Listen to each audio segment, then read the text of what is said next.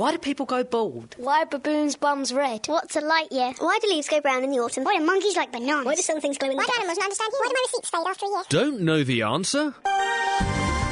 Ask the Naked Scientists. Hello and welcome to this week's Ask the Naked Scientist with me, Sue Marchant, and Chris Smith.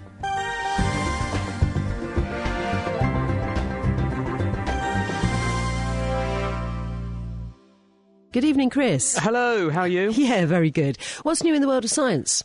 Oh, a very exciting week this week. A couple of interesting things caught my attention, including one which I think has amazing archaeological and also sort of human disease importance, which is that researchers in Israel have managed to unlock the genetic code of a sample of tuberculosis from a burial site 9,000 years old. And no one's ever managed to get DNA from TB 9,000 years old ever before. The closest match was some bones and specimens that are about 5,000 years old, both from Egypt and also from Sweden. So this is the first time anyone's managed to do that, which is pretty impressive.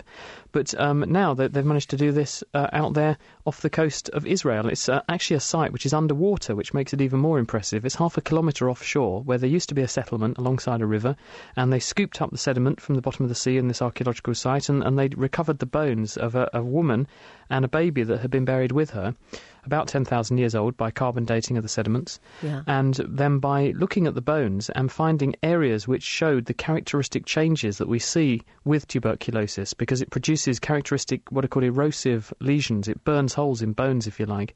By spotting those areas on the bones and then getting genetic material out of that area, they were able to pinpoint the DNA from TB. And why this is important is that we've never really understood that much about how TB appeared on the scene, when it appeared on the scene, and genetically how it compared then with today, because this tells us enormous amounts about how people moved around and how the TB that we've got today actually got into us in the first place, and how also a parallel form of TB called bovine TB carried by cows, how that appeared. Because everyone used to think that TB lived in cows to start with. They then gave it to humans, but this research and other pieces of the jigsaw suggest, in fact, the reverse is true, and that TB first got into humans, and it was humans beginning to domesticate animals around about the time, 10,000 years ago, that this settlement was thriving in Israel. And that's how TB got out of the humans and into the animals they kept, and bovine TB was born. Crikey, that's absolutely amazing. What a wondrous thing science is. Thank goodness somebody's doing something about stuff and finding all this out. Now then, it's time to ask some questions for you, Chris. This has come from Janet on the internet via email, and she asks, she wanted to know if all the planets rotate as well as revolve. If not, which planets? Good question. Chris? Yes, the planets do turn, and the rate at which they turn depends upon how big they are to a certain extent, and also what's happened to them during their lifetime. First of all, let's look at how planets form. Well, we think about 4.5 billion years ago, give or take, there was a giant ball of gas and dust in space, and something gave that a bit of a buffet or a push, and it caused it to start collapsing in on itself, and various theories have emerged, and one of them is that there was a giant star not far from where we are now, and this giant star was putting out a huge cosmic solar wind, which buffeted this ball of gas and dust and made it begin to collapse in on itself. And as it collapsed in on itself, it began to heat up, and that formed what's called a proto-star. And this began to, because the dust is collapsing in on itself and it's turning, because the dust carries on turning even as it collapses in on itself even more, the material that it began to produce was also turning. And this is called conservation of angular momentum. So you ended up with this big blob of hot gas in the centre, which was turning and spinning, and around it was a shroud of other gas and dust and material, which slowly, initially started off like a shell around the outside of this proto-star, but slowly formed around the equator into a sort of disk, a protoplanetary disk, and then out of that we distilled the individual planets, and including the rocky worlds like the Earth, and then the big gas giants like Jupiter. And the reason that the planets all turn is because the dirt and dust and debris and gas that made those planets was itself turning, and there's no way for it to stop turning. It can't lose that energy, so as it all merges into one big body to form a planet, the planet gains that extra momentum, so it carries on turning. Now that's why all the planets line up in one plane, if you like. If you were to look at the solar system side on, you'd see all the planets in a line in the same plane, but they're all turning, but they're not necessarily all turning in the same direction. And a good example of the planet that bucks the trend is Uranus. And this is actually turning on its side. It's as though the planet's been twisted sideways. And this has led some researchers to suggest that at some point during its development, there was a huge cosmic collision, maybe between two planets that were in the process of forming, and this is what knocked Uranus off kilter. The other possibility is that it's just the resonances, what are called resonances. When the planets were forming, the gravitational tug and pull of the early solar system dragged certain planets around, and as a result it pulled Uranus over and it ended up turning around on its side. I don't think we've got any closer to the answer other than some clever maths at the moment, but there's the answer. Pretty much they all turn, they take different times to do it, and some of them turn sideways. Absolutely, right. It's interesting, actually. We had Andy Green, who's the director of the Stardome Planetarium, in the other night, and he brought a meteorite in, and I was absolutely gobsmacked at how heavy it was, and it was only about 4 inches by about 2.5 inches deep, but it was an iron one. It was really, really heavy. It's just fascinating.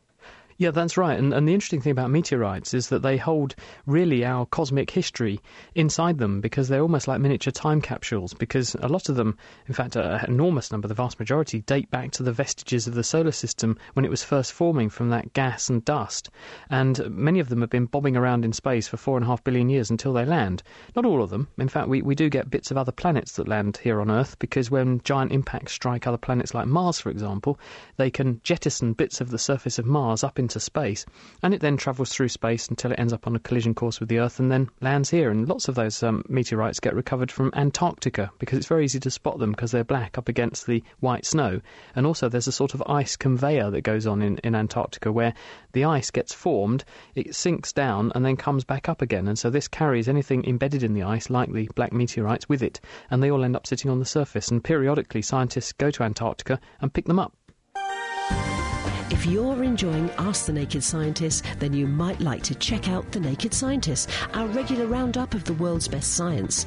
Each week we take a look at the latest science news, talk to top researchers working at the coalface of discovery, and also get our hands dirty with a science experiment that you can join in with too. So make it a date and prepare to strip down science on the web at nakedscientist.com/podcast. Let's go straight away to the phones and say good evening to Agnes. Hello, Agnes. Hello. I'm wondering if, having had 2 blood tests, the reason having within 10 days, I take thyroxine. It's only in the last few years I've taken thyroxine tablets, 1 every day. I've been stepped up from 50, whatever it is, micrograms tablets, to another 20 up to 75. Being curious and it being myself, I want to know what's going on. I wondered if, having had the blood test so soon, one 10 days later, had it any detrimental effect. Chris, what do you think? Well, thanks, Agnes. Very interesting question. Thyroxine is the body's metabolic rate determining hormone. It's basically how your body sets its thermostat. Thyroxine is produced by the thyroid gland, which you find in your neck. And it's produced using iodine, which people used to get deficient of in the early days when they didn't have iodine in salt and lots of other things. And so there was a condition called Derbyshire neck. And people who lived in Derbyshire were prone to get a goiter, because if you don't have enough iodine in your diet, the thyroid can get bigger than it ought to, and that produced a swelling. But these days we're much better at giving people enough iodine, so that's very rare. And more common, and more common in women actually, is the thyroid becoming underactive as you get older. And if you have an underactive thyroid, you can spot that, because you tend to get quite tired quite easily. People might say that they're putting on weight for no apparent reason. You also feel cold, and you can feel quite lethargic and not feel like you want to do anything. And people sometimes say that their hair can get a bit thin and their skin can deteriorate. Luckily, it's very easy to treat, because people can be put on a simple tablet, which is thyroxine itself. You just give people the hormone they're missing. Usually a small dose, 50 micrograms is enough, and this normally makes people feel much better. Now, how do we actually monitor whether we're treating people adequately or not? Well, the answer is you do a blood test. Now, you could just test for the thyroid hormone in the blood, but another way of doing it is to look for the chemical that normally switches the thyroid on. And this is a hormone called TSH, or thyroid stimulating hormone. And this is produced by the pituitary gland in the brain. And the brain basically tastes your blood to see how much thyroid hormone is there. Really? And if there's not enough thyroid hormone, it produces some of this TSH, which travels in the bloodstream, goes to the thyroid in the neck, and says, increase how much thyroxine you're making. And so there's a sort of feedback loop where the thyroxine then comes out of the thyroid, goes to the brain, and shuts off the supply of TSH. So if you measure the amount of TSH in the bloodstream, you can tell whether or not the body thinks it's got the right amount of thyroxine on board. So you do periodic blood tests to see if people are being adequately treated. And it's very simple, it's very routine, but if the thyroid doesn't keep up quite enough, then the TSH level can go up, and this means that doctors know to maybe prescribe a little bit more thyroxine in order to bring you back into kilter. So there's the answer. Oh, that's a very good. I haven't put on weight, my skin is all that, and I feel terribly healthy.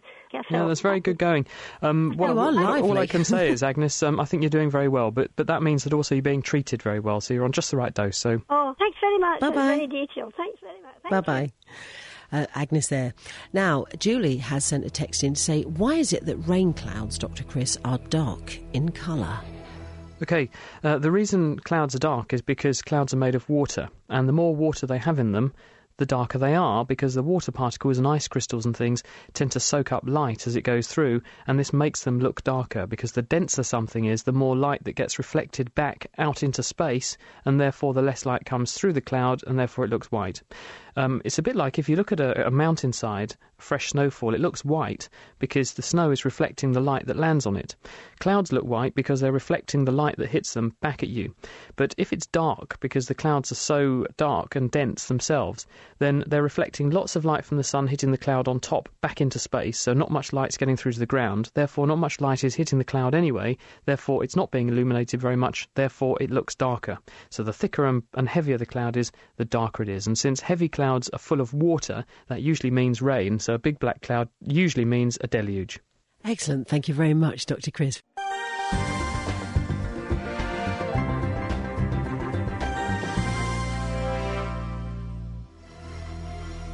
Time to get back to our Naked Science Uncovered. You can ask the Naked Scientist. We have a caller on the line, I believe. Is it Ted? That's correct, yeah. Hi, Ted. What's your question for Dr. Chris? Dr. Chris. Hi, Ted. I like honey, and honey tends to be very sticky and difficult to, and I want to know why the bees are very, very delicate, and the wings are delicate. Why don't they get all stuck up in their own honey? I think they probably do at some point. The reason that honey is so sticky, of course, is it's full of glucose, sugar. And when the bees are handling it, in fact, the way they make honey is that they secrete various things from their mouth parts and other bits of their body, actually, with the bee secretions, which they use to manipulate and break down the sugars so that they make the correct composition of honey. And the bees are very delicate in how they handle it. They feed the honey itself by eating bits of it and then regurgitating it to young bees, in other words, the larvae and other cells in their colony. And so, as a result, they don't end up making a mess. It's not like a toddler or a 2-year-old who, if you gave them a pot of honey, it would be everywhere. But bees, luckily, are a little bit better trained and a bit better behaved. Yeah, it puts you off, really, when you say that, don't it? Now, organic honey, somebody, a good friend of mine, bought me some organic honey. What would be the difference between organic honey and, supermarket honey? Well, in order to fulfil the requirements of being organic, it means that the crop, or whatever it is grown in the absence of any kind of additives like pesticides. That wouldn't be good if you wanted to rear bees anyway, if you were killing them all with pesticides, would it? Right. But in other words, when you make the honey, the bee would be preying or using plants and plant nectar and pollen sources, which were plants that were not being treated by things like pesticides. So in other words, you've got to guarantee that wherever the bees are collecting their raw materials to make their honey, they're not being exposed to chemicals. So how far would they travel? How could they guarantee that they're not been in, like, 2 fields away or something? Well, very tricky, because a big bee, like a bumblebee, even a honeybee, has a range of many miles. A bumblebee can go 10 miles away from its hive.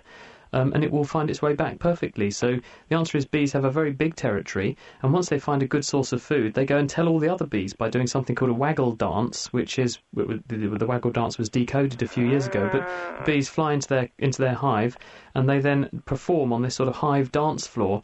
And the number of times they turn around indicates a certain distance that the bees have to fly. The direction they turn in tells the other bees what direction they have to fly in, etc. And that's how all the bees find all the best food sources. So you've got a very good point. The bees could fly into an area where it's not necessarily organic, and it's up to the people who are making the organic honey to prove that that's the case, and that the bees haven't trespassed into non-organic food sources. That's interesting, because I like my beer as well as my honey, yeah? And there is a beer called Waggle. I mean, it's got honey in it. Well, there you go. Like me. Where can I get some? Yeah, honestly, yeah. Ted, thank you very much indeed. Brilliant. Yeah, thanks very much. Thank you, bye-bye. Okay, bye. Bye-bye. Let's get to the dark side of the moon right now, Dr. Chris, or the dark curve, if you like. Why is the dark curve of the moon seemingly on the wrong side? Okay, it all comes down to how the moon actually appears in the sky and why it appears the way it does. So when the moon goes around the Earth, it takes about a month for the moon to complete each orbit, because the moon is actually orbiting the Earth quite slowly. And as a result, as it goes around the Earth, it's also turning very, very slowly at just the right rate, so it always shows us the same face. That's why there's a light side and a dark side of the moon. But the illumination of the moon is what determines what we see in the night sky. It's not because the Earth is getting in the way of the light coming from the sun and that's casting a shadow on the moon. Lots of people think that. That would actually be an eclipse, and that's not what's happening. A good way of thinking about this is if you had a broomstick with a football on the top of it in your garden, and you pretend that's the moon, and you ask someone to shine a torch on the football, and that's the sun, and you then stand and look at it from various points in your garden, what you'll see is that the face of the ball that's illuminated, when you're standing where the torch holder is, will look completely illuminated, and you'll get a round ball. That's a full moon. If you go and stand at 90 degrees or off to the side of the football, you'll see that you get something resembling a half moon, but you'll see that the edge of the moon that's illuminated that you can see has got a curve going opposite to the curve of the Earth, because the moon, it's down to the direction the light is coming from the sun. It's not the edge of the Earth that you're seeing, and it's just to do with how the light's hitting the surface of the moon. So that's why it looks like it's wrong, but it's not wrong because it's not an eclipse. It's not the edge of the Earth you're seeing. It's actually the edge of the light hitting the moon. Good one. All right, this time from Jeff, an email. Hello, Sue. Yesterday spoke about psoriasis. One question for Dr. Chris. Why does ultraviolet rays be beneficial for skin complaints like mine when we are told to stay out of the sun because of the risk of skin cancer? Yeah, it's a tricky one. Psoriasis, for people who are not in the know or don't fortunately suffer from it, is a condition of too much skin growth. So in various patches on the skin, you get these areas where the skin very rapidly accelerates its growth. So instead of taking a long time for the cells to make their way from the base layer, where the stem cells are, out to the surface, and this normally takes a number of weeks, it can actually do it in a number of days. And this means you get these scaly patches, which are often a salmon pink colour, and they're very flaky. They build up, and it usually happens on things like the elbows, back of your neck, scalp, hairline. And the cells there seem to be growing very, very fast. And what scientists and doctors have found is that one treatment for psoriasis is ultraviolet light. And this is based on historical reports when people used to go to the seaside on their summer holidays, get exposed to a dose of sun and sea, and the result was that their psoriasis got a lot better. And people realised it must be something to do with the UV exposure. And now a standard treatment for psoriasis is to give people a chemical called psoralen, which is a photosensitizing agent. This is something which gets into the cells in the body, and it gets turned into a more toxic chemical when it meets ultraviolet light. And when you put people who've taken this drug into ultraviolet light, it kills cells that have got enough of it in them. And because the skin is being exposed to most of the ultraviolet, it kills cells in the skin. And this helps the psoriasis to be put under control, because the psoriasis takes up more of the drug than the healthy tissue does. But the bottom line here is that ultraviolet is bad for cells and kills them, and because you've got too many cells growing in psoriasis, it kills more of the bad cells, and so you end up with a resolution or an improvement in the condition. But the flip side of the coin is that you will have an increased risk of all of the attendant damage done by ultraviolet, which is the price you have to pay for the improvement in the psoriasis. And that means you have ageing of the skin on things like the face, and also you have an increased risk of skin cancer. So unfortunately that's the toss-up. It's an unpleasant condition, and it's unfortunate of those people who have to put up with it. That's it for this week. Our doctors will be back with me next week for more Ask the Naked Scientist. But don't forget, you can also catch them on the Naked Scientist podcast, which you can find on the Naked Scientist website, www.nakedscientist.com. The Naked Scientists are sponsored by the Wellcome Trust, the EPSRC and UK Fast. For more information, look us up online at nakedscientists.com.